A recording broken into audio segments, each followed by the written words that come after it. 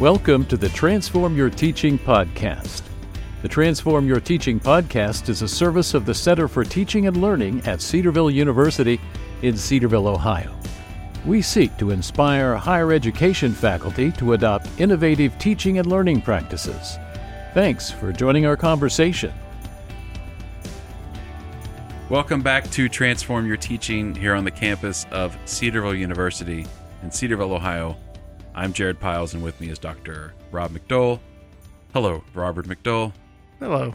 And with us, we're having a faculty conversation today, one of our ongoing series with Dr. Alicia McCartney. Hello, Dr. McCartney. Thank you for having me. Yeah, thanks for coming on. Yeah. So give us a little bit of background information. What brought you to Cedarville? What do you teach? What do you teach? All that stuff. Yeah, so this is the start of my fourth year at Cedarville. And I came here in fall of 2020, which was its own adventurous time to be here. Yeah. What happened? What happened in 2020? Just, global pandemic and high flex pivoting and so forth. So I came here from Patrick Henry College, where I was in a visiting position for a year. And before that, I finished my doctorate at Baylor University in English in 2019. So I came here here at Cedarville. I serve in the Department of English, Literature, and Modern Languages. And I teach primarily gen ed, composition, Western literature, and our British literature courses here. So does Jared work for you? No. when he teaches comp. I do not oversee that, so yeah, I am not judging you. Neither of us do. No, that's good. So that's really good. That's good. So why Cedarville? I really love and have a passion for Christian higher education, especially because that's a part of my own testimony. It was really in college. I went to Patrick Henry College, which is a small Christian college about 90 minutes north of Washington, D.C. And it was at Patrick Henry that I really was discipled by faculty members who poured into me as I was wrestling through my own faith, making my faith my own, coming from a Christian home, but then also having a lot of questions. And it was really in college that I decided that, I wanted to follow the Lord for myself and have it not be simply, what I was raised in, but what I really wanted to embrace. And my professors were a huge part of that journey. And so part of why I came here is that this is a place that cares about discipleship as part of teaching. It's not just information transfer, but I can pour into my students every day and really invest in them as brothers and sisters in Christ as well as students. I don't even know how to follow up to That's that. good. I feel like we should just roll credits. It sounds like you've already developed a philosophy of education, and that's what's driven you to Cedarville. That's a common refrain that we have heard from many faculty who we've interviewed. So it's really cool to see that that's what's driving you. How have you seen that come to fruition in your teaching and in your classes? Yeah, I think thinking about philosophy of education, it's very freeing to be at a place like Cedarville where I can see education as moral formation and not simply knowledge transfer. In a more secular university model, there is much more of an emphasis on the student as consumer and the sort of knowledge transfer model being all that education is about. You're here to get a degree so you can get a job so that you can make money. And at Cedarville, we look at that and we say, well, you're here because you have the opportunity to grow in your faith and to be discipled and to love God with all your mind and serve Him. And so when I look at teaching, I look at how can I encourage my students to be more like Christ through the kinds of ways that I design my courses, the things I ask them to wrestle with and think about. I mean, the discipline of English, it's writing, it's thinking about ideas, it's critical thinking. How do I teach students to do that in a way that is not exalting autonomous reason, but instead submitting that to Christ and using their ability to think critically to ultimately be able to share the gospel? And in literature, we talk so much about really life and big questions about, what makes us human, what makes somebody heroic or admirable. I was just talking about that in Western Lit today with the Odyssey. How do we look at pagan literature like the Odyssey and what can we redeem from it? The Greek gods sure make me thankful to serve a God who's not fickle and does not play favorites. So, yeah. Vap. Right? So you mentioned technology, and we're all about innovative teaching practices on this podcast. Give me some examples of you using technology in a literature English course. Because sometimes, I taught English. It's difficult to weave that technology in an authentic way. Yeah. So give me some examples of that. Yeah, I think so. And so whenever I think about technology, I think a lot about my objectives for a course, why I'm designing a course a particular way, what I want students to do. There was just a high five that was given. I might have listened to some podcasts in preparation for this, but I do think about that. And I think about, what technology needs to work for those objectives and not against them. And I know that students are coming into my class with technology that can often work against what I do unless I harness it in a way that's working for what I want them to achieve. Preach. So thinking about that, one of the things I do a lot of discussion-based courses. And so in Western literature, for example, usually we spend anywhere from, it's an hour and 15-minute course, so we'll spend maybe 20 minutes of the class with them in small groups doing discussion questions and engaging with the text for themselves. So one of the things I've started to do, actually as a result of COVID and teaching online with Zoom, is I'll have a shared Google slide that will have everybody's questions, different groups. So each group will have their own Google slide. And as they're talking in their groups, somebody in their group is on their laptop putting notes from their discussion on that Google slide. And then when we group up, they'll present the quotes that they chose and their answer to that question. So what I found is that really helps ground our conversation in the text, because in the past when I've led discussions just kind of free form, sometimes I'll get students who say things like, I just feel like, Odysseus isn't just a great guy, and I don't really like him. And I'll be like, why? where are you getting that from the text? So using Google Slides in that way and telling them, put some quotes on this slide so I can see how you're doing that close reading, so you can read that, and then it's helping other students in the class see and understand. And they're also invested because they could be on their laptops doing something else, but I've given them a task, and so they're using that laptop for thinking about the text. So that's one way that I do that I found pretty effective. Instead of letting the students drive, she's driving them to the technology. She's making them, she's encouraging them to use technology in a way that's fruitful for. But not in just any way you want to. Yeah. You're engaging their minds and you're engaging the content in a way. And so that's COI right there. Yeah. Right? She's got student to even teacher, really. Yeah. Yeah. I feel like I learn from them.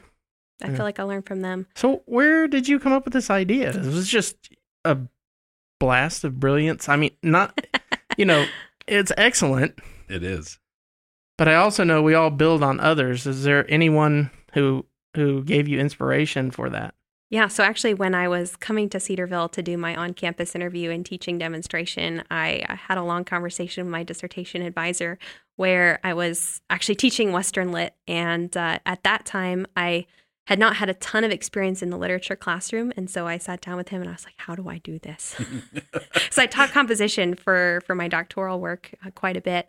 And I had just started teaching literature that spring semester for the first time at Patrick Henry. And so coming to Cedarville, I taught maybe like 3 literature classes at that point in my newly minted doctoral self. So wow. He gave me that model as something that he does. And there were a couple other professors that when I was in grad school, I got to sit in on and observe at Baylor who did a similar kind of discussion model. But the Google Slides thing really came out of COVID because I used to do Google Docs. The problem with having, 16 to 20 people in a Google Doc is as soon as one person types, everything goes down. Mm-hmm. And it just, messes everything up. So the slides I found to have been a more manageable way to do that. And when we all pivoted to being online in March of 2020, I started doing that because then, the students could share their screen and play the slide, and I'd have something that they were working on in their own basements or wherever they were, zooming in from. And that's so cool. Yeah. That's excellent. Annotation-wise, I know we talked about doing annotations and such. Are you finding technology to use for annotation purposes as well? Yeah. So I am not teaching Shakespeare this semester, but I have taught it for the last 3 years, and I'm actually teaching it this summer. I'm going to London for 2 weeks with CU Study Abroad. Can I come too? Yes. Okay, good. Talk to Dr. Wiseman. Okay, I'll do that. But yeah, so I'll be leading a group over there of students to study Shakespeare. We're going to go see some performances at the Globe Theater and the Royal Shakespeare Company, and it's going to be awesome. But in the past, in Shakespeare, one of the things that I found to be super helpful is there's a social annotation open source software called Hypothesis. And what it lets you do is it lets you annotate any web page anywhere or any PDF. So I have these PDFs. Folger Shakespeare Theater publishes their Folger editions of Shakespeare in very nice, beautiful, clean PDFs. The thing about those PDFs, though, is that they don't have notes. So the student is encountering Shakespeare's text, but they might come across a word that they don't know or be wrestling with Shakespeare's language. And so one of the things that I ask them to do outside of classes, as they're reading the play, they make annotations and kind of do a little bit of research using either Oxford English Dictionary or, using the Folger resources and things like that. And they make 2 annotations on some part of the text, either something that they're noticing or a word that they're defining, something like that. And then they have 2 replies to somebody else. So maybe somebody will ask a question and then somebody else in the class will respond. So we're creating our own sort of multi-layered text before they even come to class prepared to talk about it, where students can then already be learning from each other and reading along. And, instead of just looking down at their footnotes, which they can do if they buy a physical book, but if they're online, those notes are... They make you pay for the edition somehow. So they're basically writing their own critical edition as a class. And I found that to be really, really cool, where students will already be having conversations about passages and, in a space where they have a little time to do research in a way that they wouldn't necessarily in class. So that's been fun. Wow. We are learning. So this is what I enjoy, though. This is why I enjoy having these conversations, is because I know our faculty are doing amazing things, and you're doing something that's amazing. And I think it's driven out of, again, a philosophy of wanting to make a difference for Christ in the lives of those students that you're serving. That's the other thing. It seems like you definitely have a servant mindset towards your students. Yeah, and it's a service to each other. I think that gives them a little bit more value in their pre-class writing, because they know, hey, if I go look this up on the Oxford English Dictionary and I post this, then, the 6 other students in the class who don't know what this word means will, have my definition to build on and understand the text better. You're creating a learning community. And excellent. And it's also very low stakes. Mm-hmm. Students may come with questions that, they may be afraid to maybe ask in class. Yes. But you're finding that being able to do that in an annotation form and then have other students asynchronously be able to answer that. Mm-hmm. It's inspiring. This is inspiring stuff. I will put a plug. So Hypothesis is open source software, so it's free to use. Anybody can download the plugin. I haven't yet used it in composition. I really want to, because students can annotate PDFs, so they can be doing their research on journal articles or whatever, and then I can see their shared, notes on their research documents as they're doing their research. But Hypothesis makes their money by selling a Canvas integration, which we don't pay for currently, but is really cool. They had a free trial of it during COVID, and now it's no longer free. So just saying. We should probably talk to somebody about that. I think other people here would use it. It's pretty neat. I could see it having a wide application in other disciplines. I would use too, it. So let's talk about, you talked about students to student, kind of their interactions and their learning, but you also mentioned earlier how you learn from your students. Tell us about that a little bit. Yeah, I think one of the cool things about the literature classroom is the texts that I've taught, I have read multiple times. I read them every year I teach them. And yet every time I'm noticing new things, I'm doing more context research. And part of that is just not wanting to stagnate as a scholar. So I don't always want to talk about the same things. But as I'm doing that, I also have different groups of students every year, and they have different things that they care about and different questions that they ask. And so, for example, I was just teaching Beowulf in British Lit, and I had a guy in that class who was talking about Anglo-Saxon ideas of masculinity. And that wasn't a question that I'd really delved into or asked of that text as much. And so the next class, I was shaping some of my questions around that and thinking about, what did it mean, especially like how did the Anglo-Saxon culture understand masculinity? How is that related to emotion, violence, blood feuds, kinship, loyalty, those kinds of things that we see in that text. So just the questions that they're interested in then prompt me to think about like, I've not really delved into that or thought about that. And that's something that I think I can learn more about from that. I'm really trying not to go down the Old English Beowulf. I'm going to try to just let it go. Because I could speak. I mean, one of the greatest classes that I took as I was getting my master's, it was on Brit-Lit, and we spent hours reading Beowulf in the original. It's incredible. And I know you can do it fluently. I'm not going to ask you to do that, but sorry. But so with those, pardon us for a moment as he collects himself. It's okay. It is the best. It's the best. When you have difficult texts like that, though, when you have students struggle with it, how do you help them? Because there could be other faculty that, they really want their students to grasp a text. It could be anything in a textbook. When they have problems with it, how do you handle that? Yeah, I think that a lot of times it comes down to making the classroom environment a safe space to ask those questions where students feel like, I'm not the dumb one. And I tell them this on the first day of class, and I'm trying to create that classroom culture, is that chances are if you're wondering this, there's probably 4 other people in class who are too scared to ask that question, but are also not getting it. So I encourage them, be the person to ask that question, because chances are you're serving other people in the class. But I also do just a kind of a fast feedback where in Western Lit, I have students come with just a Post-it note or an index card that they hand in at the beginning of class that's an observation, quote, or question. And I tell them, like, this question could be, I read this and I really did not understand this thing, or I'm super confused by this. And I don't say who asked that question, but I look at these at the beginning of class. I have them do a little think, pair, share where they talk about like what they noticed with somebody else as I'm looking through those index cards. And then I look at those and I see like, okay, there's like 3 students who said I was really confused by this. And then that's something that I'll work into my lecture at the beginning as well. So formative and summative assessment. She's Boom. doing formative assessments right there. She did. And we talked about this on this podcast. We have. It's incredible. Now, were you trained in education?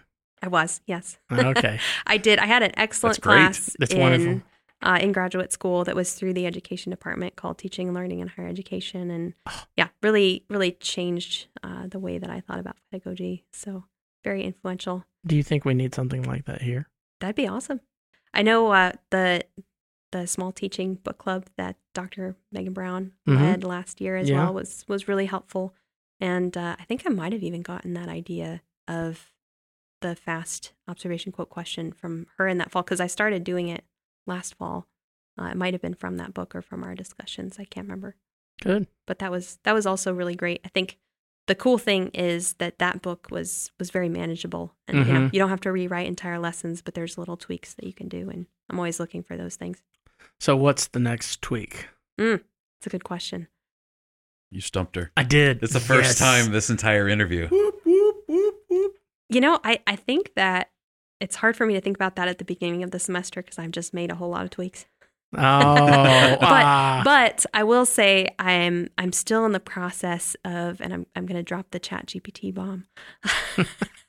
I'm still in the process of learning about ChatGPT, about what it can do, how to use it, and how not to use it. So I'm hoping by next semester I'll have a better idea of ways that it can be fruitful in the research process through playing around with it more myself. So yeah, that's maybe the next step, is thinking about how can I productively use this? Because I have some hesitations and I'm not sure what answer I'll come to on that. But yeah. She's going to come in and do a coffee drop with us on ChatGPT. Yeah. We're going to talk about that a little bit. Way back. You drink coffee, right? I do. Perfect. And she drinks tea. That's okay. I do. That's okay. You can't be a British lit person without drinking tea. I think you can. I think that's possible. You have coffee drops. They will kick you out of England. It's in order to get into England, you have to sign something that says, I shall drink tea. That's great. So you mentioned index cards as they come in. That's a very 90s technology, which is perfectly fine, especially now considering the Wi-Fi in our studio is completely gone. You had a backup plan because you printed out the answers to your questions. We have not. So we're kind of IT, close your ears. She printed out a piece of paper. She did. She did. Paper is a great technology. It is a great technology. I agree. But let me ask you, so when technology, let's say a student goes, well, I can't access a Google Slides, or I'm sure you have issues where a student's like, it won't give me access because they're not logged into their Cedarville account or something like that. Yep. How do you handle that?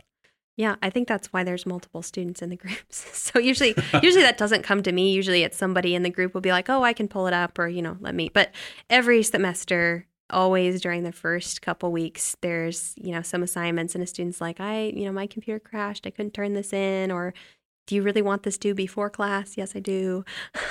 Especially freshmen in the fall. Yes, this is how college works. You do have to do homework outside of class. So yeah, I think the biggest thing that I found is just having grace for students in that first week, especially fall semester freshmen.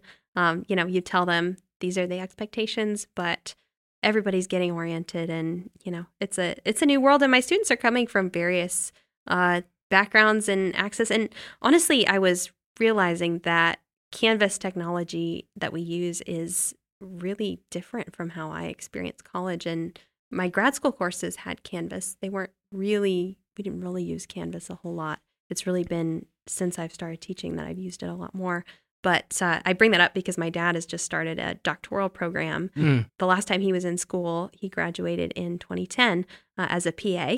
And in 2010, a lot of his papers were still being, turned in on paper. And now he's like, how do I use Canvas? What is this thing? So walking him through that, realizing really in the last 10 years, education has changed drastically. And now I feel like there were some huge paradigm shifts in how we teach. Obviously, big one, 2020 with COVID, high flex, Zoom, all that stuff. And we had to pivot there. And then 2023, I think AI is going to be the next major ground shifting technology that'll change how we teach again. So yeah, challenges there are figuring out how to keep up myself. There's always fear, I think, whenever you adapt a new technology, because nobody wants to look dumb in front of a classroom. Sure. So there's always that barrier of, do I really know how to use this enough that I'm not wasting instructional time trying to load the thing? And do I have a backup plan? So when the Wi-Fi goes down. Yep. ChatGPT on paper. It sounds like a new technology. Someone prints out all of ChatGPT. That will cost something. Oh, man. Yeah, that'll be expensive. I can hear the business office now. Yeah. Okay. Thank you so much, Dr. Alicia McCartney, for coming in. Thank you. Thanks Please for don't be having a me. stranger to our offices. Absolutely. I think we could learn from you, and I think faculty on this campus could learn from you as well. Well, I appreciate y'all's support. I feel like every time I have a question for you guys, y'all are on it, and such a huge support as well for what we do. So y'all have an important role on this campus, and we appreciate you guys. I appreciate that. Thanks for listening to the Transform Your Teaching podcast. Be sure to like and subscribe on Apple Podcasts, and leave us a review as well, and on Spotify and whatever else podcast platform you use. Thanks for listening. Thank you for joining us for this episode of the Transform Your Teaching podcast. Please subscribe or follow us on your preferred podcast platform. For more information, you can email us at ctlpodcast@cedarville.edu. Please consider subscribing to our blog, Focus, found at cedarville.edu/focus blog.